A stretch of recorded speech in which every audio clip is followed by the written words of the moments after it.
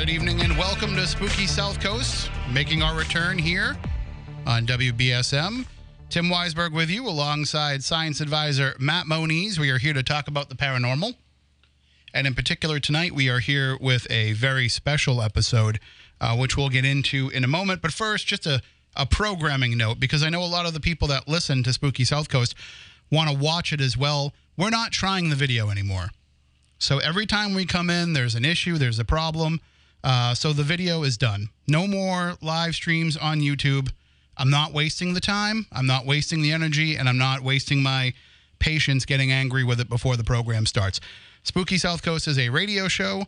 You can listen to us on the radio. You can listen to us on the WBSM app. You can listen to us on WBSM.com.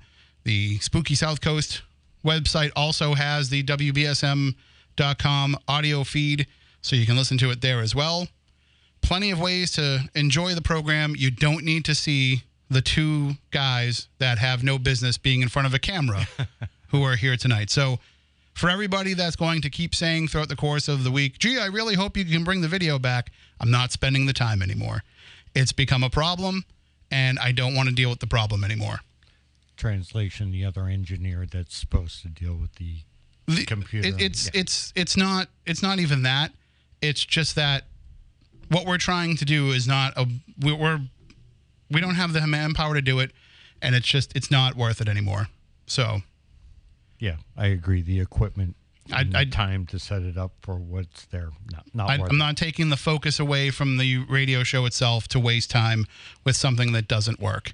So we will come up with another way that if everybody wants to gather and chat, they can do that. Of course, you can use Twitter, hashtag SpookySC, or Spooky Live works too. Yeah, there's plenty of other apps out there. We'll definitely come up with something different where you can do that. But, we can start a Discord channel, all of that stuff. But it's not going to be on YouTube, because if it's just going to keep being a problem, I'm not going to deal with it. If the station finally sprang for some other, It's not even that. It's not even that. It's that we're trying to do too much with what we have available to us. So we don't have the manpower to come in here and do it. So it was a different story when we started it years ago, and we had a genius producer in here. He's not with us anymore. So, he's still with us, but he's not with the program anymore. So, let's just say the power of Matt Costa is completely revealed when you see exactly how much he had to do with a lot of that, because we're fumbling around in the dark. He was very effective. Yeah, don't think just because you didn't hear him that he wasn't doing everything to keep this show up and running. So the program tonight is going to be a very special one. For those of you who are wondering where this program has been, first of all, let me just kind of give you a little bit of a breakdown. That being why, on why we haven't been here. That being the fact that I was working in the newsroom for the past few months when we were waiting to bring on a new news person. And so with all of that extra work, I needed the weekends off. And I'm not trying to sound, like I'm, lazy. No, you're human. But I tried doing it at the beginning of the stretch. We were still doing some Saturday night shows, and I just felt like I wasn't up to snuff for those shows. I felt like I didn't have the energy to get through the program. I felt first I couldn't shake the cough that I had. I never tested positive for COVID, so I don't think it was that. I think it was just overuse of my voice all week long, and then trying to come in and do 2 hours. So it was just to the point where it wasn't like I was staying up all night on Saturday nights either. Like I would think that I was going to, and I'd just zonk out on the couch. And so that was, kind of my recharge time, because I was getting up at 4 a.m. I was doing the news in the morning. Then I was doing my regular job in the afternoon. That would carry me through to like 6 or 7 at night, sometimes even later. I would try and grab an hour's nap, and then I would get up and I would do the Midnight Society show. And then that would keep me up. We cut that back an hour just so I could get to bed at 1 a.m. instead of at 2 a.m. because I had to get up at 4 and start all over again. So we got through that. And, we are going to be back on a regular basis here on Spooky South Coast.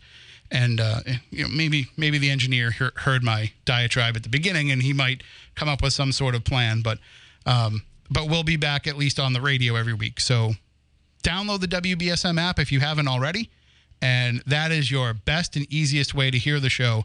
And it will come across in beautiful FM quality sound for you in whatever device you want to open that up on. And I recommend that anyway. Like, even if you are looking to listen to something beyond Spooky South Coast, you can hear all the great WBSM programming through that app. So well worth it. But over the course of the last few weeks, there have been a lot of things that have been going on that we really, it's probably better that we weren't live on the air to address all these things as they were going, because there was a lot of information that was changing over time, a lot of things that we were hearing that we couldn't quite share with everybody yet. So I think it was kind of worthwhile to hold off. For those of you who are longtime listeners of the program, you are familiar with the name Leanne Wilbur. She was the longtime manager and former part owner of the Lizzie Borden Bed and Breakfast. A great, great friend of this program, a great friend of all of the paranormal pursuits that we are involved in, and, of course, a very close personal friend. Yes. And we have known her since 2006. We literally just passed the 15th anniversary of her first appearance on the program. It was, I believe, June 10th, 2006. I remember it very clearly. I had met her the night before, very briefly, on a tour of the Lizzie Borden house. And she came in with her friend Andrea, her lifelong friend. Yep. They parked in the parking lot. I believe she called me because I wasn't a texter back then, and said, "How long do we have until the show starts?" And I said, "Well, we don't start until 10 o'clock. And she's like, "Okay, so I have some time." And they went over to the 99. They had a few drinks because they were super nervous about coming on the radio. Yep. And so they kind of, they got a little liquid courage in them and came over and did the show. And she was great. She had no reason to worry.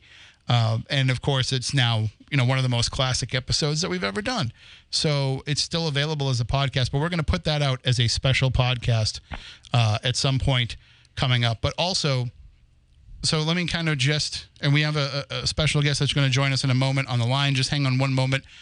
Because of our late start, I want to set the table a little bit here. So Leanne was synonymous with the Lizzie Borden Bed and Breakfast. Anybody that went there, they knew her. They certainly remember her. She was very memorable in the way that she would greet people and how she would answer the phone and just everything. And she was the embodiment of everything that they were doing there. She's the one that led the redecoration to make it look like it did in 1892. A lot of the pieces that were in the house were her personal pieces. Her family's pieces, yeah. And, she would also go out and look for stuff that would match, and some of the stuff she would spend her own money on. Correct. Because she would always say, like, if something ever happens, that's coming with me. So it was very much, a labor of love for her. A lot of people don't know some of the behind-the-scenes stuff that had been going on since, when the pandemic started. They had to lay off a lot of the employees. Yeah. Or, because they couldn't do tours. They couldn't have people staying overnight. But somebody had to stay and maintain the property and keep an eye on it, because that's the Lizzie Borden Bed and Breakfast. People are going to try and break in and things like that. So she had been living over the barn because in Massachusetts you have to have somebody on the property yes. for a bed and breakfast. So she would stay, even though she had her own house to worry about, she would stay there. And during the pandemic, she was the only person that was there a lot of the time. And because of the financial situation, she wasn't even getting a salary for it. So she literally probably gave the last year or so to that place with, with nothing but her heart. Yep. And we heard about it going up for sale.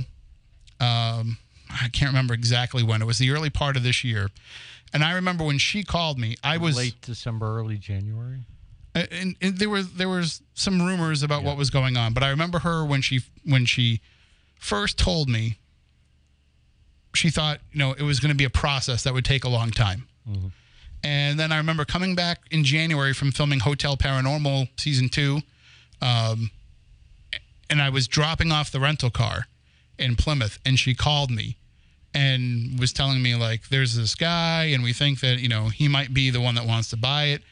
And I'm not going to get into, the conversations that we had about it, but that's when it started to really become real back in January.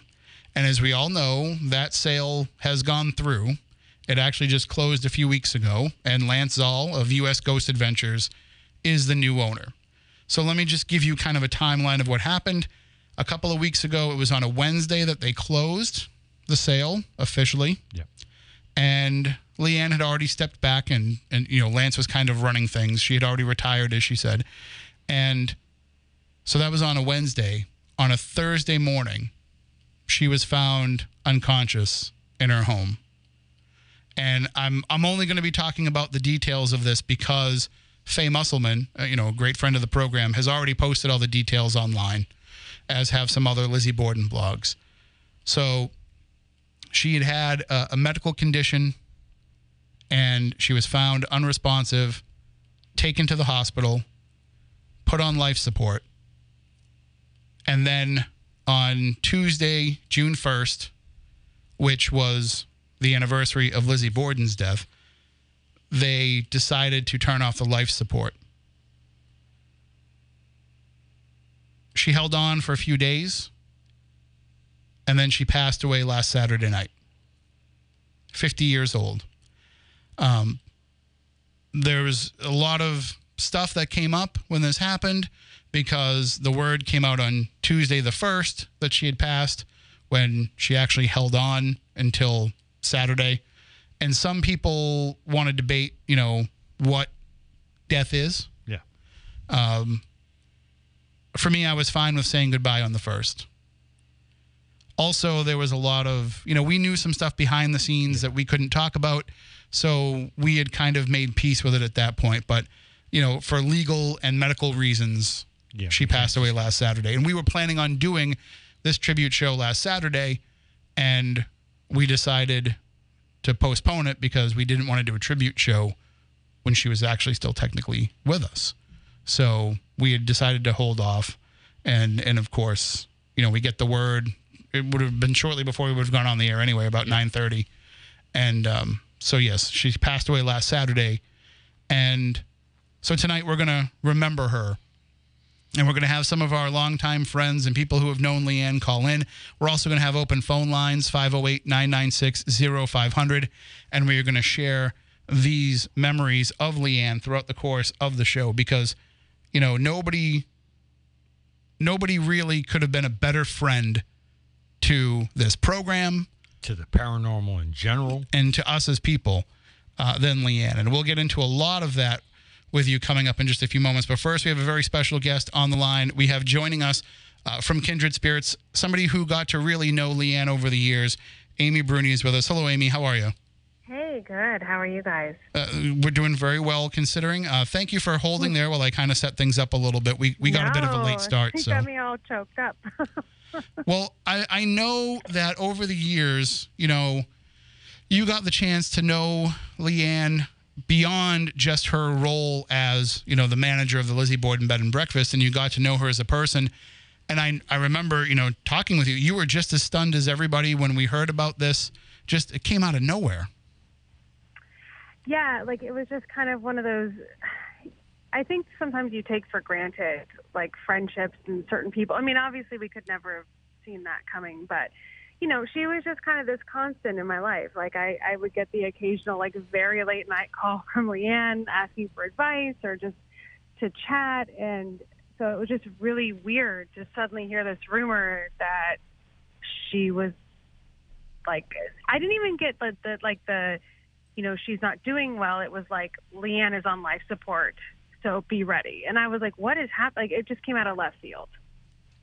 And it was, I don't want to sound morose and I don't want to sound, flippant in any way here, but when we all heard about the sale happening, we were worried about Leanne. We were worried about what she would do with her life, not having that house to take care of every day.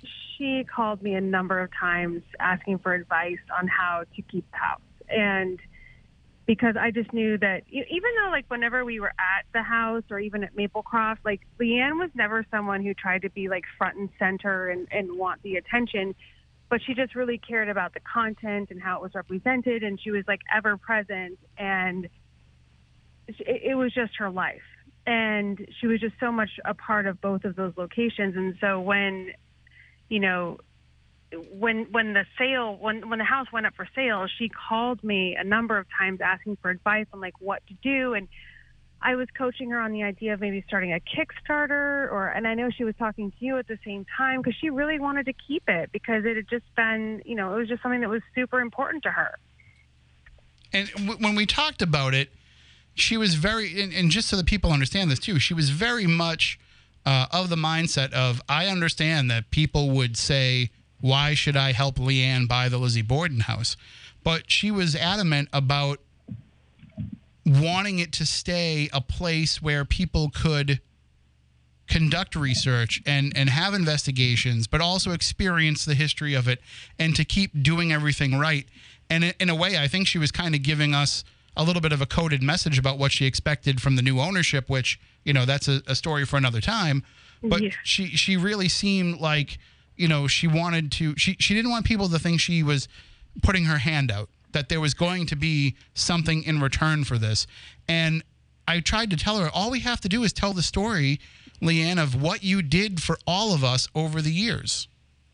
And that's exactly it. Like, and I try to stress to people, like, whenever we filmed the Lizzie Borden house, Leanne was not the person that was like, I need to be the one that represents it. I need to be the interviewer. Like, she always put up, like, the guide. She always put, like, the face of the house up. Like, she never wanted to be involved in, like, the camera part of it. She just wanted to make sure it was done well because she cared so much about the house. And that, I think, was, I don't think that I really grasped how evident that was until she was kind of losing the house. Like, she really, I mean, I hate to, like, it was just so bizarre because, like I said, she just called me a number of times, and I wish I could have helped her in some way, but, like, at that price point and everything, I didn't know what to do.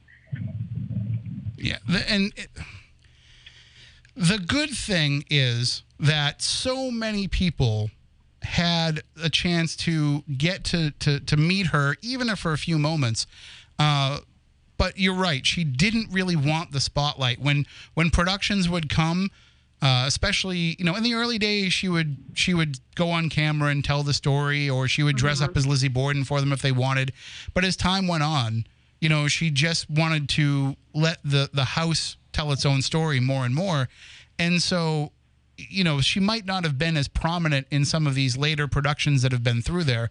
But for anybody that went there, when you made the pilgrimage to the Lizzie Borden house, wherever you came from, part of your experience is you wanted to meet Leanne and talk to Leanne. Oh, yeah. And, like, every time we ever did investigations there or filmed there, like, we might have gone all night without seeing Leanne, but she would show up at, like, 2 a.m. and be like, so how did it go? She had her, like, she had this, like, really special cadence about her voice. And she, like, always genuinely cared. And we, it was so fun. And she's actually kind of the person behind, I don't know if you know the story of the ghost bread at Maplecroft, but, like, there was this moment at Maplecroft where my daughter would show up at night to come do lunch break with us when we were filming there. And one night Charlotte showed up and we were still filming. And so one of our producers handed Charlotte this loaf of bread that was like a prop at Maplecroft. And he was like, hey, Charlotte, this is the ghost bread. If you take this bread upstairs, the ghosts love this. And so Charlotte ran upstairs with this bread and left it. We heard her upstairs saying, like, ghost, I have the ghost bread, And so she left this bread, and then one of our other producers went up the other side and grabbed the bread. So when Charlotte went back up, the bread was gone. And it became this ghost bread phenomenon. She was so excited that she had caught a ghost with the bread. And so Leanne, like, gave us all of the bread. Like, they had all this prop bread at Maplecroft, and Leanne was like, take all of this bread. and so she actually talked our producer into starting an Instagram called Official Ghost Bread. So it was just so fun. Like, she got really into it. And I just thought it was so funny because we literally, like, stole every prop ghost spread from Maplecroft, and it's still with Kindred Spirits today. Like every episode, the ghost spread is in an episode.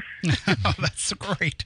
I mean, that's the thing that I think people might not understand if they didn't get to spend a lot of time with her, is that she was a character, and she loved tweaking people and loved doing little things like that would, you know, just kind of leave a little bit of an impact on you. You know, she wasn't somebody that wanted to be the center of attention all the time, but also whenever she did anything or said anything, you stopped and paid attention because you knew it was going to be good.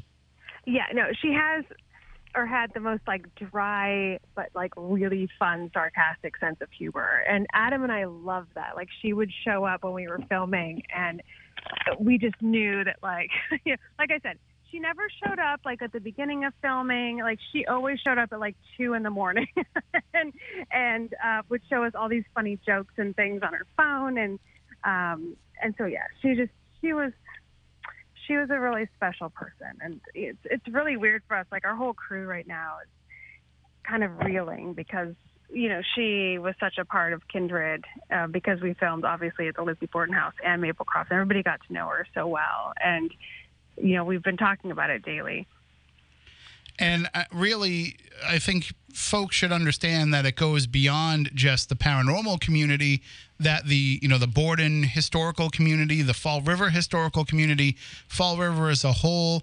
I mean, she had an impact for all of these different areas, and it's going to be like that now, and it would have been like that, you know, if she hadn't passed and had just retired and gone on to do something else.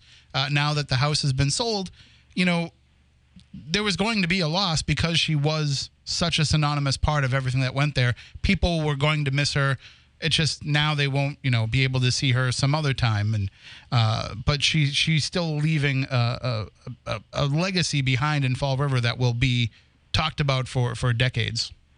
Well, I just think that she was, like you said, she was synonymous with the Lizzie Borden house and the Lizzie Borden legacy. And like, even if, you know, everything had gone through normally and she was still with us, like, she would have been that talking head that people would have consulted with when it came to all things Lizzie Borden. Like, it was just such a part of her life. And she knew so much about it, and she just took it all so much to heart. So, yeah, I totally get what you're saying. And I'm sure that you have the same experiences that we did, where, you know, anytime we got involved with any kind of charitable effort or fundraiser or anything, you know, she never made a big deal out of it. But yeah, you know, a night stay at the Lizzie Borden house, you know, we'll donate that for the raffle or for whatever. Yeah. Like, she was, even though the house was constantly booked all the time, she was always so generous with things like that. I have to tell you, so for my daughter's school, one time I went to Leanne and I was like, we're doing a charity auction, and she donated a night at the Lizzie Borden house, and it sold for $10,000, and it all went to Charlotte's school. And it was just the most unassuming thing. And I you know, she didn't even bat an eye at it. And so, yes. And then she also, one of the things I remember is there was a local family in Fall River that they had been the victim of a terrible fire. And of course, Leanne instantly set up this charity moment, and she asked Adam and I if we would show up at Maplecroft for a couple hours and meet people, and we did, of course. And she raised a ton of money for this family that had, you know, lost their, not even a family, but I think it was like a apartment complex where a number of families had lost their homes and belongings. And she just did that quietly, didn't announce it, wasn't in the paper, didn't expect any credit for it, but just did it. And Adam and I showed up and we helped her and raised a bunch of money. And, you know, that was just the kind of person that she was. She was super community oriented, and she knew what she had in Lizzie Borden house and how she could use that to the advantage of the community.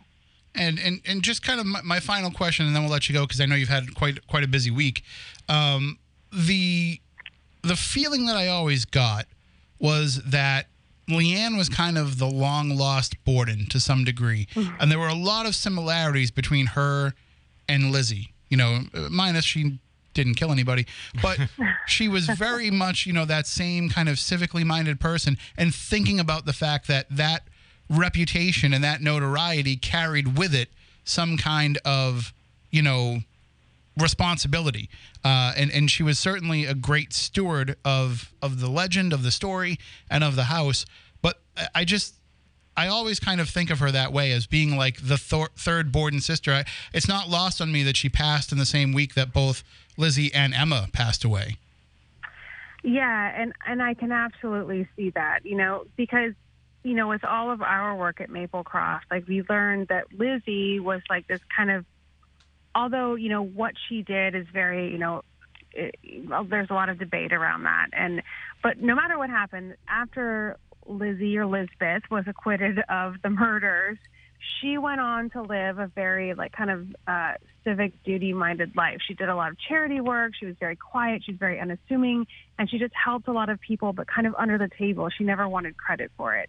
And that is very much how Leanne was. Leanne, the first time I talked to Leanne, years and years and years, I think it was before I was even on Ghost Hunter, she was very skeptical of me, and rightly so. And then as she warmed up to me, she just became this completely different person. And yeah, I can see so many similarities between her and Lizzie. And I think it's interesting. It's one of those kind of like small, small comforts in all of this. But I think that Leanne needs to be remembered, not just, for her work with the Lizzie Borden house and everything, but just for the person that she was. Like, minus the Lizzie Borden house, Leanne was a very cunning, very kind, very sarcastic, really just fun and caring person to be around. And no matter what her line of work would have been, no matter what her legacy has turned out to become, that was just the person that she was. And so I just think that's important to remember. Absolutely. Well, thank you very much for calling in and sharing some memories of Leanne with us, Amy. And I know that we'll have a chance to talk more about her, next time we get together in person, and we'll raise a glass to her, and we'll celebrate her as she should be celebrated. For sure. Well, thanks for having me. I appreciate it. Thanks. Take care, and we'll talk again soon. All right. Thanks. Good night. That is Amy Bruni. You know her from Kindred Spirits, and we'll definitely be having her come back on soon to talk about the new season when it comes out, because they're working on more, and you'll get the chance to hear about it here on Spooky South Coast. And she's absolutely right about Leanne, about her being a multifaceted person, about so much more than just. I mean, if you look back at her life. She packed a lot into those 50 years. Yeah, she did. So she was a truck driver. And we're not like I drive, an Amazon truck around town. She was like a long distance trucker. Yes. She was a bodybuilder. Yep. And when I say bodybuilder, I mean like serious champion bodybuilder. Yep. She was, we had her here for the live radio drama that we did. She was a very good actress. Acting. Yep. She loved theater and stage. Famous for being in the Rocky Horror Picture Show. Yep. They say her performance of Frankenfurter was legendary. And she was very health conscious. She worked for GNC for a number of years. Mm-hmm. Actually, that's what she was doing before she bought Lizzie's. And she never really gave up a lot of her interests. It's just that the Lizzie Borden job took more and more of her time, and understandably so, because it was a big responsibility. One of my favorite things about Leanne was she never got. She loved having the celebrities visit, and she loved having the opportunity to meet celebrities, but by the time that these interactions were over, the celebrity was more excited about meeting Leanne sometimes than she was about meeting the celebrity. I only saw her really geek out one time, and that was over meeting one of the Ramones at Rhode Island Comic-Con or Terracon, whatever one it was. And I don't remember which Ramone it was. I'm sorry. But she was so excited for that. Like, it was building up for weeks and months leading into the event. She's like, I can't believe I'm going to get the chance to meet him. And I remember being there with her, and she's like, will you come over with me? Like, I'm afraid to go by myself. I was like, celebrities come into your house all the time. But she just, she was nervous about that. So I did go over with her. One of her personal icons. Yeah. Of course. So. like I've talked to some of the celebrities that have dealt with her, and and when I bring her up, oh my God, I love Leanne. Like just recently, I was talking to Stormy Daniels, and we were talking about how they'd gone and filmed their program Spooky Babes at the house, and the conversation immediately turns to just how wonderful Leanne is, and so I think it was that way for a lot of people. You see the photos of all the celebrities that have gone through. I mean, I don't think I'm speaking out of school when I say, James Woods. That happened. Yeah, it did. So, but yeah, that's. I don't want to get too deep into that, but yeah, there was. But it was just kind of. They knew each other. Yeah, they were friendly. But like that's the kind of person she was, where, she put people at ease when they came through. She didn't, shove a bunch of cameras in their faces and make them sign autographs and sign things in the gift shop she could put up for sale. She treated them just like they were any other visitor, and I think that they appreciated that. But also, she treated every visitor like they were a celebrity. True. She made sure that everybody had the best experience that they could have. And what Amy was saying was right. She would get out of the way if you were having some kind of an event. The trust level that she had for people it's so rare to see that with people who are in charge of some of these haunted places, where they feel comfortable saying, I know you've got this. I'll be right out there in the barn if you need me, but I also don't need to be here watching your every move. Even though this house is full of priceless artifacts. Yeah. Lock the doors when you leave, shut the lights off, and have a good night. And, at one point before they switched to the new alarm system and all that, we had a key. Key and code. And we were allowed to go whenever we wanted. We just had to call and make sure there were no guests staying. And if we were like, it's a Wednesday night, nothing's going on. You want to go over to Lizzie's for a little while? Or if we were in Fall River. I mean, do you remember the night that we were in, I forget where we were, but there was we were over at well, that was on the anniversary of the murders. Yeah. We went. But I forget, there was one night when we either went to something else or we were in Fall River and we were just passing through and we were like, let's just stop and say hi. And stopping and saying hi always turned into 4 or 5 hours being there. Food, yep. Drinks. Like, hey, let's just go get a pizza, but there was the night that we were at the Quikasham Club. That's where I thought you were going. No, but that night was a little insane. That was, we were doing another investigation across town. And wound up there. And doing an investigation while we were there. And how many times she would call us because something was going on in the house and she wanted us just to come check it out. I mean, that was every 2 or 3 months, I would get a call at 3 o'clock in the morning. Matt, something's happening in the house. I've got a couple of guests that are climbing on the ceiling screaming. I always knew when she was going to ask me to come over and investigate, because she would always start off the conversation with, Mr. Tim. And I'm like, well, when you're calling me Mr., I know what that means. Yep. But it was an honor to be considered like people that she could call for that. And I don't think it was just because we were local, because there's a lot of investigators that are local. I think it was that trust level to know, A, you can leave us alone in the house. B, if you don't want us to talk about the stuff that happens, we won't. But if it is something worth talking about, we're going to talk about it in the right way. Right. And so it was never a question of... And we always took it seriously and with respect.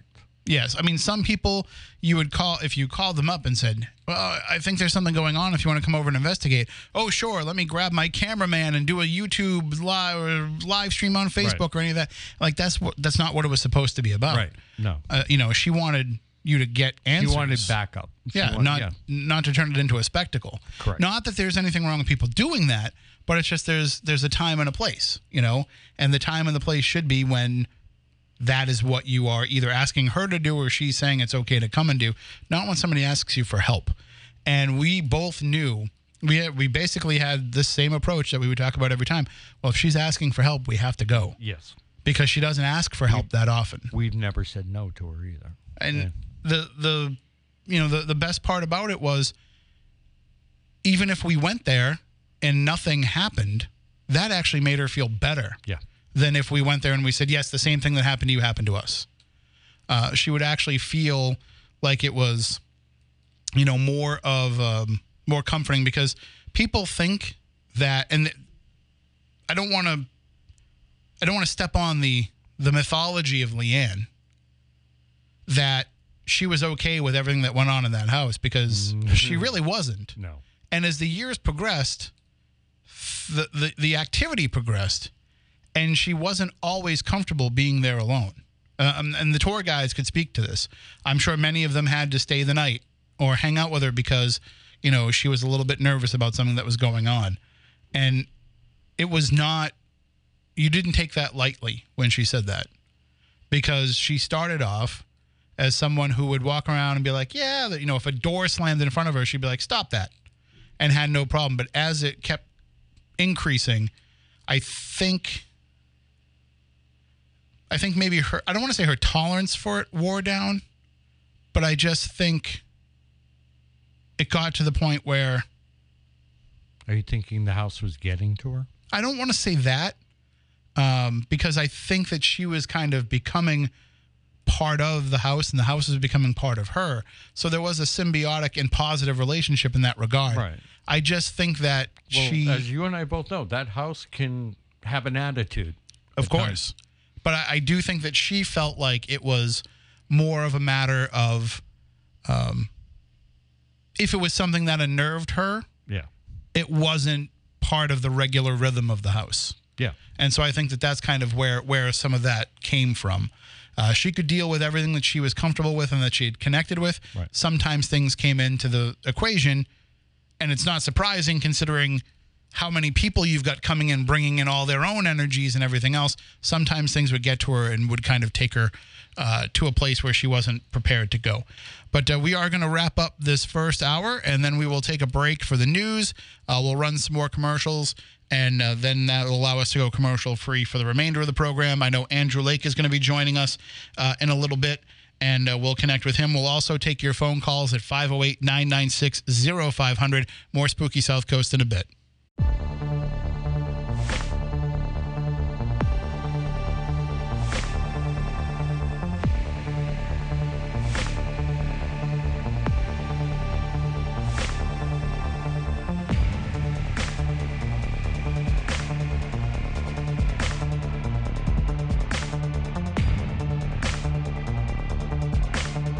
WBSM.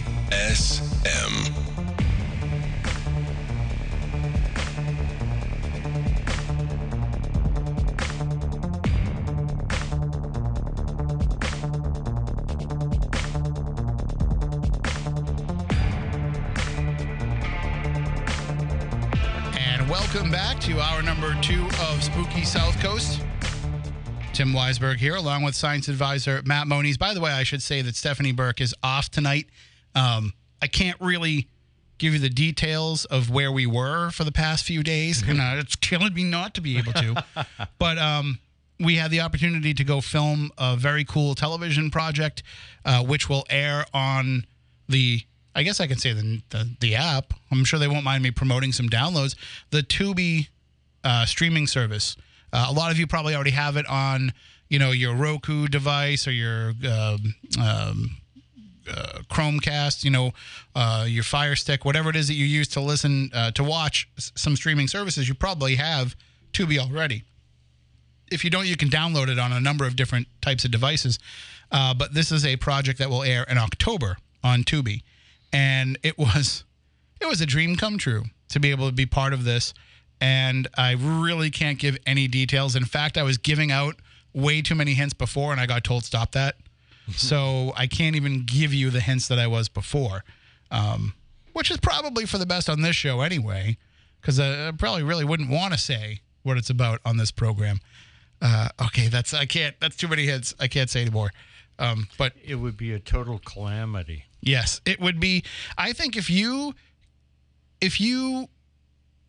have followed this program for all the years that we've been doing it, and you've heard us talk about this topic many times over the years, you're going to be just as giddy about it as we were. And it was amazing, sobering, and all kinds of things that I will tell you about later on, but I can't now. And that's a shame because I do think, I won't. What I'll say is we're going to keep fighting to be able to talk about it sooner just because I think we can help build up some interest for it when it's going to air.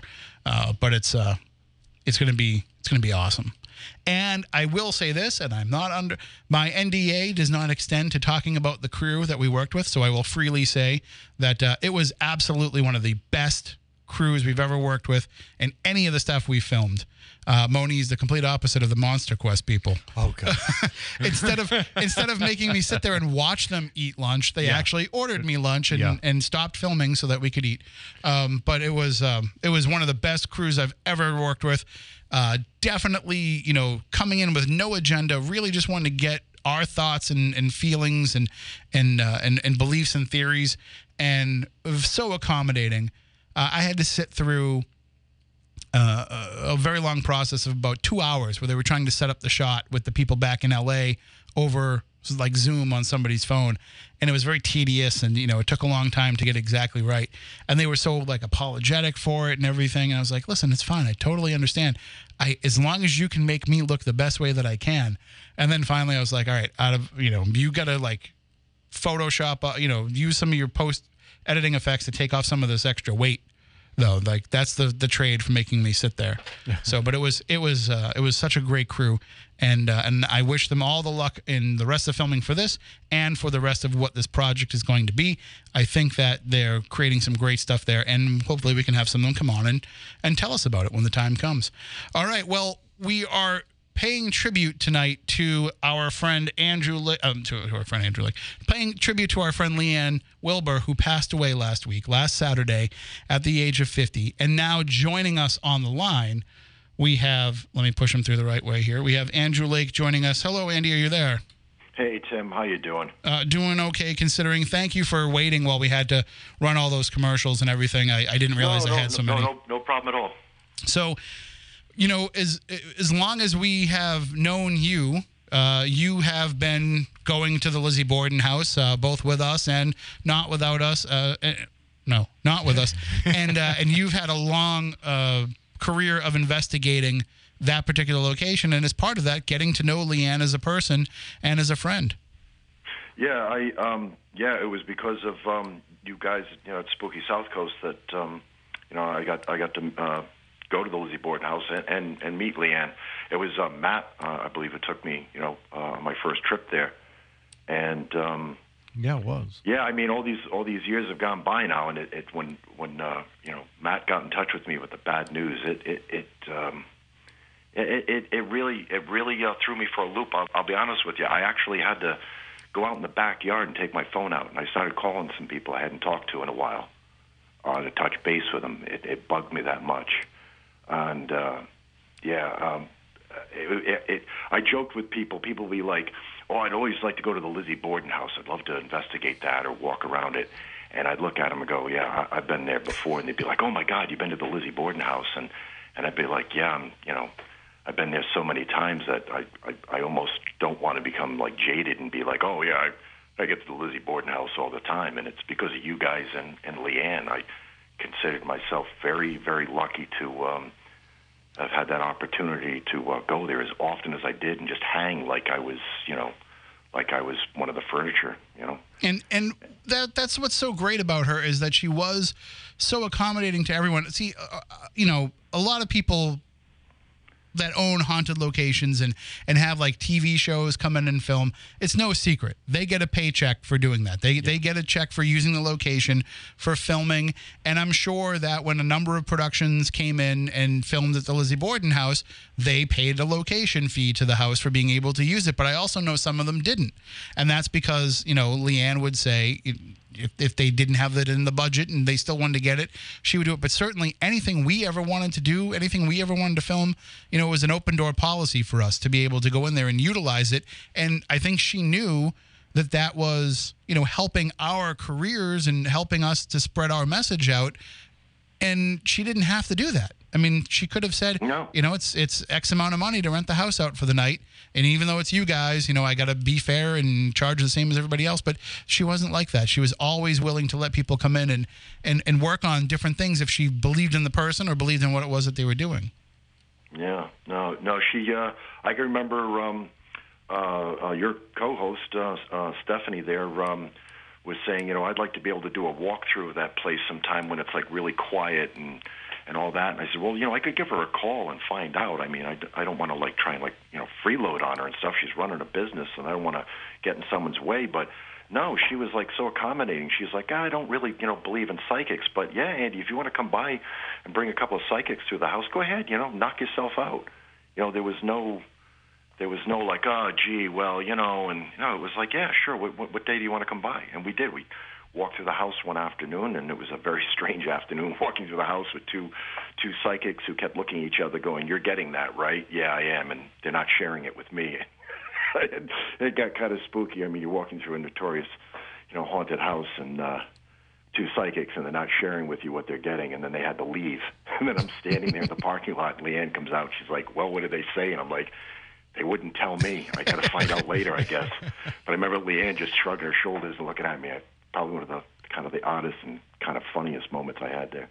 I also think that one of the underappreciated parts of her personality and of her, stewardship and management of that location is that she really did have a strong interest in what it was that we got. And the way that we got it and the way that we did it, it wasn't just collecting another ghost story for somebody to tell on a tour or, for her to put up on the website or anything like that. She generally had an interest in how those investigations went and what people came away with. She had a general interest in all things Lizzie, period. And I find it sad that she's now parted this world with a wealth of information that we'll never know. Mm-hmm. How many of the things did she learn and that she collated that is now lost to us? Right. Oh yeah, and the kind of things that I think you're talking about, Matt, is the kind of stuff that it would have taken maybe a few years of reflection after stepping away from the place. That maybe she could could have then later shared her take on it, but it's just. Like you said, Matt, there's things that may have been going through her mind, things she witnessed and wondered about, and she was going to wait till she shared it, until she had pondered it, and like you said, it's gone now. It's a shame. More than a shame. Andy and I were approached by Leanne to basically document her experiences. I feel we can talk about that now, but yeah, she wanted to actually put this down for people. It's unfortunate she just didn't get the chance. Because she would talk about some of it in terms of like, it was always whenever somebody else would bring something up. Right. She, as we were saying before with Amy Bruni, she never wanted to be the center of attention. And she kind of was the center of attention of that house, though. Exactly, and that's what I'm saying. She was a focal point for all things Lizzie, per se, in our modern time. And she was looking at this now point in our life where she would have time to sit down and actually do this, not have to make sure that the beds are made and the food. Right, she had a great crew working for pre-pandemic. Yeah, right, yeah. So, but now, she was looking at it as okay. This is going to be a next chapter. Let me put all of this down. Let me, speak in front of the camera. Why don't we document all of this and then do whatever she wanted to do with it after that. And we were planning on putting that together, and then you sent me that email and text, and I was like, oh. Wow. And I'm sorry to have to do it by text. It's a terrible way to tell somebody bad news, but yeah, well, it's the 21st century. Yeah, and the thing, and I was telling Matt, the thing that really bugged me is, as you guys know, I lost my mom in October. Yeah. And I'm kind of, kicking around a big empty house here, and I'm tripping over a lot of stuff that not only belonged to my parents, because my father passed away in 2009, and my own stuff. And I found some stuff, and I'm like, geez, I don't need this anymore, but I don't want to throw it out. And I thought of Leanne, because she and I shared a lot of pop culture things. She and I liked the same kind of rock and roll, and we were both into the Ramones and the Sex Pistols, and she was also a big fan of classic Doctor Who. And I have all these old Doctor Who episodes on VHS, and I've seen them a million times.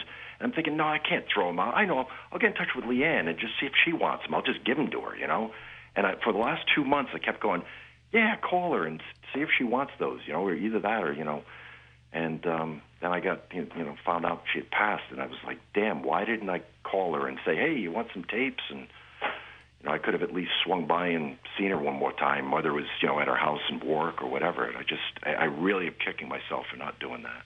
And I think we all have a little bit of some of that guilt too. I mean, I was telling Moniz before we came on the air, and I haven't really talked about this yet publicly, but, she called me a couple of times the week before, and I couldn't answer the phone because she was calling me while I was in the middle of my Midnight Society program.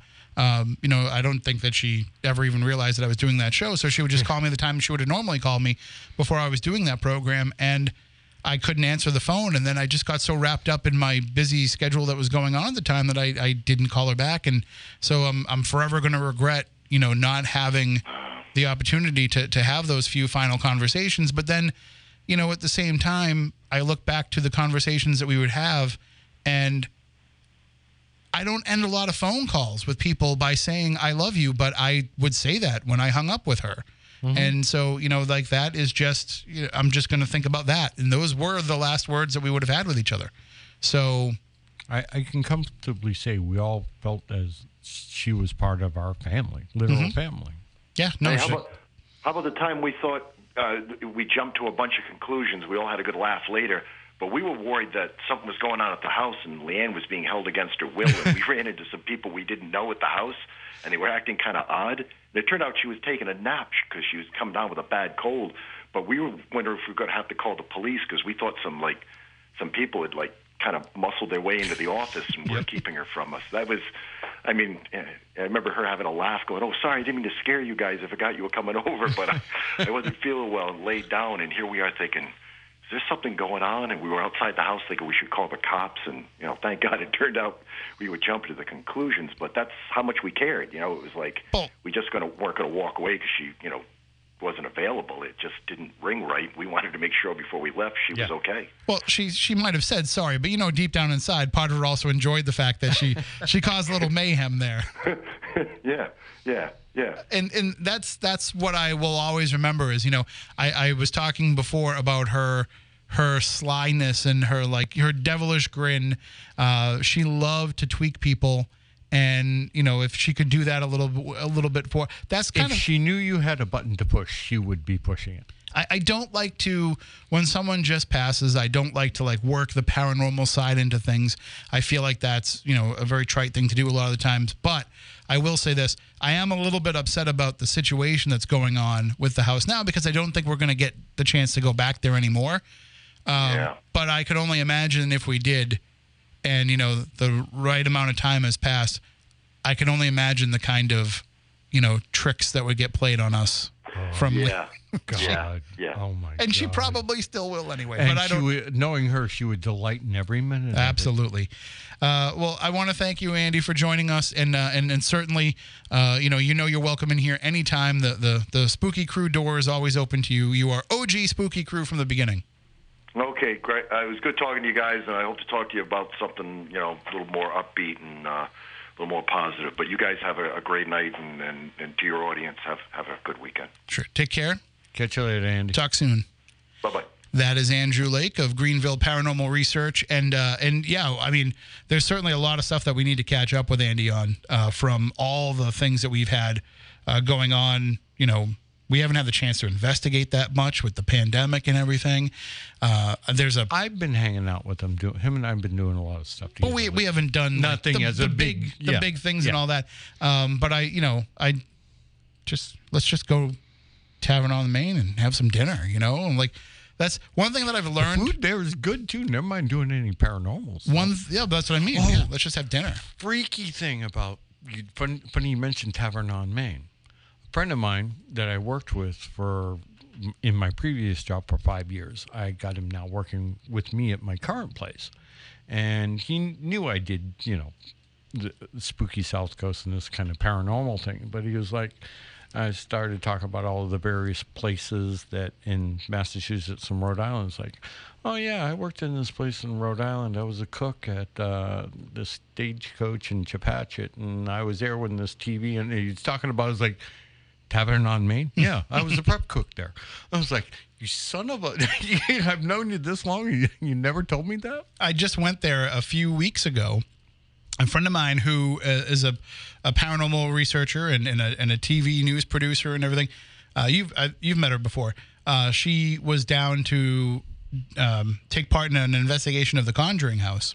Okay. And so while she was going to be down there, I was like, well, we should meet up. And so we decided to go there and meet up for dinner. And I felt so bad because I had been hyping the popovers for like weeks before we were going to meet up. And then, of course, when we got there, all that stuff was not available because of COVID restrictions. So I was like, oh, they're not making the popovers? Can't you just make them in the kitchen and bring them out to the table? So hopefully, now that the restrictions are lifted, if we get to go back there, they'll have the popovers again. But, oh, man, great place. Well, let's take this Welcome to Spooky Snackos. Speaking of which, I meant to say something earlier in the program. I want to say thank you to Alana, who sent a package to us in the mail. I walked into my office to get my headphones before we came on the air. After a couple of months. And no, I mean, I've been back in. I've just been out for a couple of days. Yeah. But I walked in and I see this big box. I was like, what's that box all about? And I open it up, and it is snacks sent to us by Alana. So thank you, Alana. Thank you, Alana. We will save them and open them when Stephanie's here. Yeah.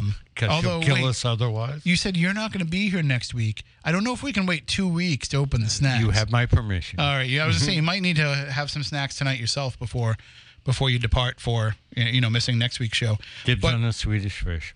Well, there's a lot in there. We're going to share. But I think that Alana definitely will keep us fueled as we make our return here each week coming back now, because it looks like there's a lot of snacks in there. So thank you very much for that. That was so unexpected, but such a great surprise. And she's such an awesome person. All of our listeners are incredible, even if they don't send us snacks. We still love them all. Yeah, we have great listeners. No, seriously, we do have some great listeners. But they do bring us snacks a lot, too. That helps. I mean, I guess it's a nice niche to have if you're going to have one. But generally, with all the bands that I've met, they've all been very great, interesting people. And, we have the opportunity to get out there again and start hanging out with people and doing different things and being out and about. So, we'll be making up for lost time. Don't worry. People have been saying like, hey, are you guys going to be doing anything? We didn't get to have a 15th anniversary party. Yeah, we got ripped. Because of the restrictions that were going on and everything. So I've been thinking at some point, maybe later on this year, we're going to celebrate our 15th anniversary just a little bit later than usual. Yeah. But we'll have a get-together where everybody can kind of get together.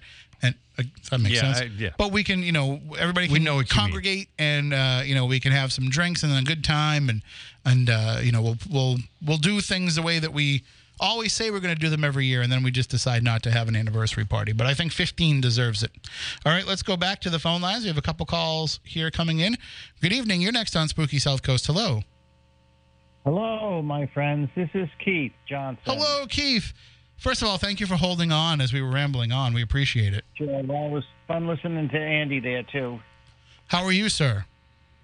I'm doing quite well. I just came back from Gettysburg last week when we were at Phenomenology, and Sandra and I both came down with migraines along the way. So that's that's all for the course, and she's got her backaches too, after her fall down the stairs over a year ago. But we're doing good. We're doing well. Really, actually can't complain. And you heard the horrible news about our mutual friend Leanne. Yeah. Such a shock, but you think about somebody being just 50 years old and you think you have all the time in the world. Yeah, really. I mean, it really hits you. It's like, I met Leanne when she was very young, because she lived here in Warwick, but I actually met her in Providence Theater Group. I was doing You Can't Take It With You, and I was Mr. Kirby. If you're familiar with that, of course. I was Mr. Kirby, and she was Mrs. Kirby. She was Miriam Kirby. And so we were husband and wife. And many years, for years and years afterwards, I would give her a call and say, well, hello, Mr. Kirby. I said, how are you, Mrs. Kirby? We always called each other Mr. and Mrs. Kirby for years afterwards, because that was our role together when we played husband and wife. So that was a cherished memory. That's when she was still working as a truck driver, you know. And we actually got the chance to have you remarry in a thespian manner when you it was a thespian wedding when you came and took part in our live radio drama and you and Leanne played husband and wife again. Yes, right. That's right. So I guess we were destined to do that. Yeah, and that's a lot of good memories and everything like that. And it's like she was such a connection, always a connection to the Borden house, and it just it sounds like a cliche, but it just doesn't seem the same without her. To me, she'll always be the mistress of the Lizzie Borden bed and breakfast. She'll always be the mistress there, and it's just hard to accept that she's not there anymore and that she's not in our physical lives anymore. But I always think of her as Mrs. Kirby and being at the Borden house, and it's just not the same anymore. You know what I mean? Right, but I do think, there'll always be a piece of her there, and I'm not speaking in a paranormal sense or even a spiritual sense, just, in what she did in totally refurbishing the look of that house. I know that Martha McGinn and her partner had started with a lot of that when they owned it, but really, Leanne kicked it into high gear, getting the furniture that matched what it looked like in the crime scene and matching the wallpaper. And she finished it. Yeah. She definitely finished it and polished it. And she brought so much of the things to that house that'll be associated with it forever. The sheet music on the piano of You Can't Chop Your Pop Up in Massachusetts, little things like that. People wouldn't even know that song if it wasn't for her, bringing it back into the zeitgeist of all things Lizzie Borden. So her mark on that house will never go away, no matter who is the current owner of it. Yeah, that is true. You've got a very, very good point there. Her mark is on there, and she'll always be a part of it. She really will. And so I'm so glad you guys are doing this tribute to her, and it's like I feel I can't thank you enough for doing this tonight. Well, thank you for calling in, and hopefully we'll get the chance to hang out in person real soon. I hope we do. I miss you guys, and I do want to hang out again very soon. Now that things are starting to get back to normal anyway, we've got to have you back on Ghost Star Near and everything. Well, things are never normal for us, but we'll take as close to it as we can get. Yeah. That's true. Very good. Very good. All right, well, take care and give our love to the family. I will do that. Thank you, guys. Take care now. You as Have a good well. one. That is Keith Johnson, and you can check out Ghosts Are Near. Just go to the website, ghostsarnear.com, and you'll find everything there that you need. Also, I think, and nearparanormal.com, of course. Why don't you, Moniz, tell us your... How can I put this? Well, first of all, it has to be appropriate for air. I was going to say, this can go bad really quickly. But tell us, if somebody said to you, what was Leanne Wilbur like outside of the Lizzie Borden house, what's the first thing that pops into your mind? Oh, the word sarcasm. Mm-hmm. I loved her sarcasm. We both had that same type of, dark humor, dark sarcasm. But believe it or not, the word vivacious, because she was very outgoing, very, the other things that would come up to her, very, very real and blunt. There was no ambiguity with her. She either liked you or she didn't. She would be polite to you up until a point. I'll be honest. I didn't know if she liked me for a long time. I wasn't sure. Because she would feel you out and things like that. And that's the other thing. It took a lot to gain her trust. But once you had it, you had it. And once you lost it, you lost it. I mean, I would say that the thing that stands out in my mind the most is, and I've said this a few times, but just her ability to kind of, pull a zinger on people. Yeah, and her sarcasm, her wit. And she would go to whatever extreme it took to get the result that she wanted. Case in point, when we first heard about, what was going on and when we were putting out tributes to her, I shared the photo of when we were at Rhode Island Comic-Con a few years ago. Okay. And we not snuck into, we had the passes, but we went into the backstage area. For those who have, never been or don't know how they do it, it's at the Providence Convention Center the Rhode Island Convention Center. And they have this big, floor, the big area where the convention hall is what I was looking for, where they have the downstairs section of it.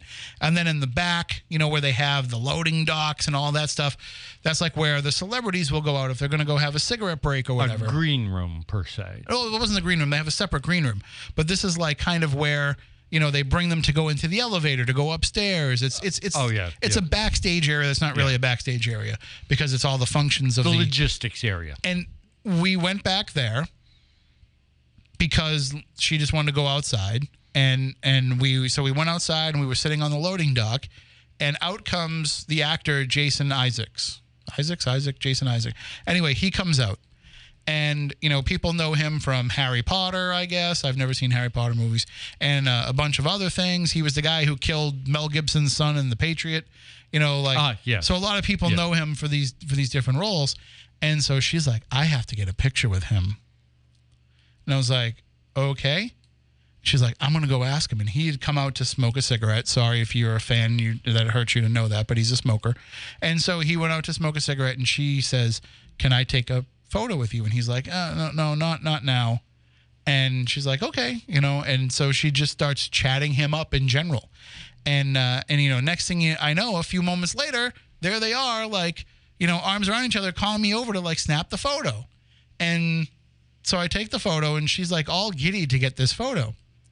And so I put this photo up, and I was telling the story about how it is, typical of her that she would encounter a famous person and, ask for a photo like that and get turned down. But within a few minutes, the celebrity wants to take a photo with her. And so I shared that story. And then Andrea, who was her best friend for most of her life, comments underneath the photo and says, no, I was the one that wanted to get the photo. She didn't even know who he was. I had to tell her. So then it kind of all comes together. She wanted the photo to tweak Andrea. So I was like, and she totally used me to help her get it. But it's just very typical of the way that she would be. Another story that will always stand out in my mind, and I know I've told it on this show before, but I'm going to tell it again one more time. And, as we said, we were always going over there to do small investigations. Most of the time, just you and I. Yeah, sometimes not investigations at all. Just to go hang out, have pizza, and drink. But there was the particular night that we went over there, and the house wasn't responding the way that she, had it happening to her. Yeah. Things were kind of quiet that night, which was not a rare. It was a rare occurrence for us to have nothing happen. But it was a relatively not quiet unheard night. of, though. Yeah, and at the end of the night, every time we did anything there, the last thing that you have to do is go through the house and turn off all the lights. I knew that story was going to come up. And I'm always the one that has to go up the third floor stairs and turn off. Not the only one. But, but I'm the only one that's scared of the dark and has to do it. Oh. Although I'm not really scared of the dark anymore, but I used to be. Actually, ghost hunting is what made me not scared of the dark anymore. But so I'm up on the third floor, and I'm turning off all the lights. The last light that's on is the third floor bathroom, and I know that's the last light on because I was using it before I left the floor. Yeah. Because we're gonna ride home, so I'm like, let me just hit the head before we go, and then I turn that light off. All the lights are down, and you can go down the stairs to the third floor, turn around and look and see that all the lights are off in all the rooms. Right. And then I go down the staircase, and I click off the staircase light, and then I think you had turned off everything on the second floor at that point. We meet down in the kitchen. Yep. And the only place that has lights on at that point anymore is the kitchen. Yeah. And that's because nobody's in the house staying. We're basically shutting it down for the night. And at the time, because I had the key, we walked out the door. You walked out. I locked the door behind us, and we walked over to Leanne. And Leanne said, when you're done with what you're doing, drop the key in the mail slot. Right. And so we said, okay. She was out in the barn. We thought she was asleep at that point. She was an insomniac. We lock the door, and we come out, and she pops her head out the window of the office over the barn, and she says, Oh, how'd it go? Anything happen? Oh, a relatively quiet night. Oh, nothing really going on. Oh, okay. And then she looks up and she goes, oh, you left my light on up on the 3rd floor. So I'm the one And I was that like, had the whoa, key. whoa, I whoa. would shut it off. No, we Yeah. dropped the key through the. So I was like, no. She opened it.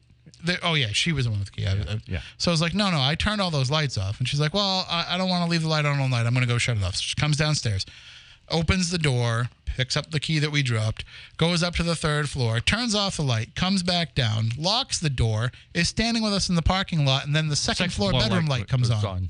Yeah. We And then- watch it come on. Yes, and she's like, she had her back to the house, looking at us, but Yeah. we're looking at the house, and we're like, now the second floor light's on. She's like, oh, son of a bitch. So she goes and she opens the door. She goes up to the second floor. She turns it off, and then comes back out. And then we're talking and talking. Third floor light goes back on. Same thing. Goes upstairs. Finally, At the 4th or 5th time. she's like, if it goes back on again, I'm just going to go to bed. And nothing happens. It's quiet. Yep. We're standing there for about 20 minutes, and no lights come back on. So we think we're in good shape. We get in the car. We start driving. And for anybody that knows Fall River and you know the layout of the land, we had left the Lizzie Borden house on just 2nd Street. gotten to 195. We were at White's. We were Yeah. driving by White's of Westport, and my phone's ringing. And my phone doesn't usually ring at 3 o'clock in the morning or whatever it was. So I was like, oh, and I look, and it's Leanne calling.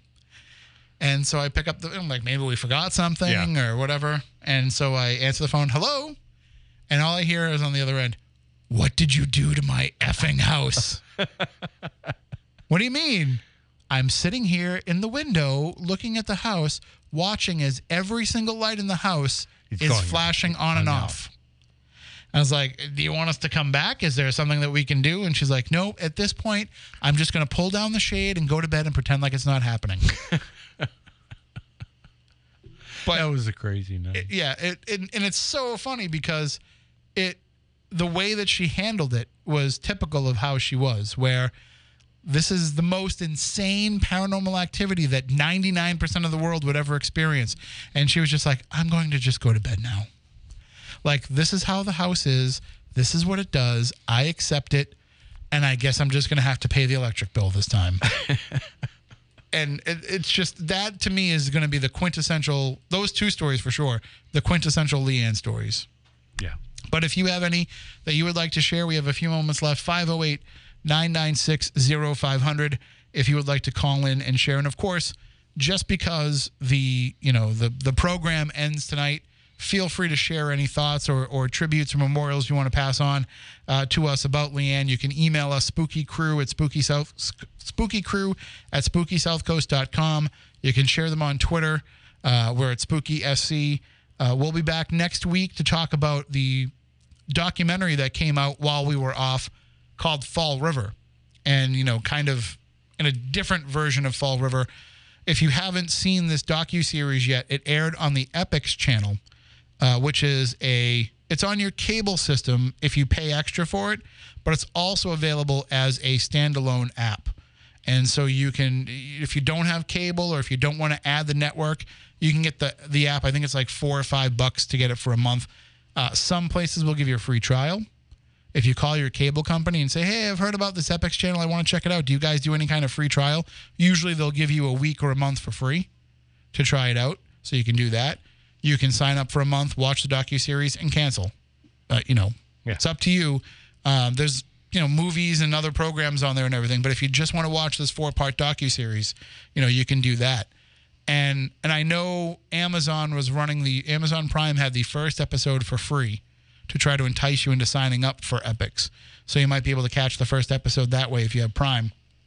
But what it is it's a 4-part docuseries produced by Blumhouse, who make all the horror movies that you see today, and who partnered up with MGM. So there's serious budget and serious clout behind this. And the filmmaker put together this new look at the Fall River cult murders of 1979 and 1980. So we haven't really talked a lot about those here on the program over the years, and that was for a reason. When we first started doing this show, there was a young man that worked with Matt Costa and I at our day job by the name of Justin. And Justin was obsessed with, dark things and true crime and things like that. And Justin was in correspondence with Carl Drew, who was the one convicted of being the cult crime leader. And so he was communicating with Carl Drew. Carl Drew was apparently a fan of Spooky South Coast and may even be listening tonight. I don't know. But he had a radio in his cell, and he would tune in on Saturday nights to listen to Spooky South Coast and wanted us to talk about his case and wanted us to have him on as a guest. And we did not want to get involved in all of that, mainly because we were told behind the scenes that this cult was, that Carl Drew was the low level of this cult, that it went high up into southeastern Massachusetts, politically speaking, in a law enforcement sense, just that it was embedded in this area. And that if we started talking about the cult, we would become a focus of the cult, and that things could happen. And this was a serious warning that came from serious people, so we took it seriously. Part of the problem in those days was that Robin Murphy, who was also convicted of second-degree murder, and we'll get into all the details next week if you're not familiar with it, but Robin Murphy was out of prison at that time. She ended up going back because she violated her parole, but she was out of prison and had a cushy job with the Commonwealth of Massachusetts. I don't know too many convicted murderers out on parole who get state jobs. I thought you couldn't be a felon and be a state employee. So somebody... Because both my parents were state employees. My father worked for the office of the governor. My mother worked for the court system. So somebody was looking out for this person. And if you get a warning like we got, and you look at that situation, you say, okay, maybe there is some validity to what's going on. So we avoided talking about that case for a long time. And we avoided, we might have danced around it here and there with the subject coming up, but we never did an episode on it. And this documentary, this docuseries, presents it in a new light in which I say, okay, I mean, over the years, I've come to think that there probably isn't this high-functioning satanic cult operating on the south coast of Massachusetts. And also, even if there was, like, if they wanted to do anything to us, they would have by now. And they're not going to do anything to us. So I'm fine with talking about it now. But really, this docuseries made me come away with thinking, like, there's nothing to that story. As much as I love Alan Alves, and I know that he talks about how this cult is still out there and still active, I mean, hopefully I don't get,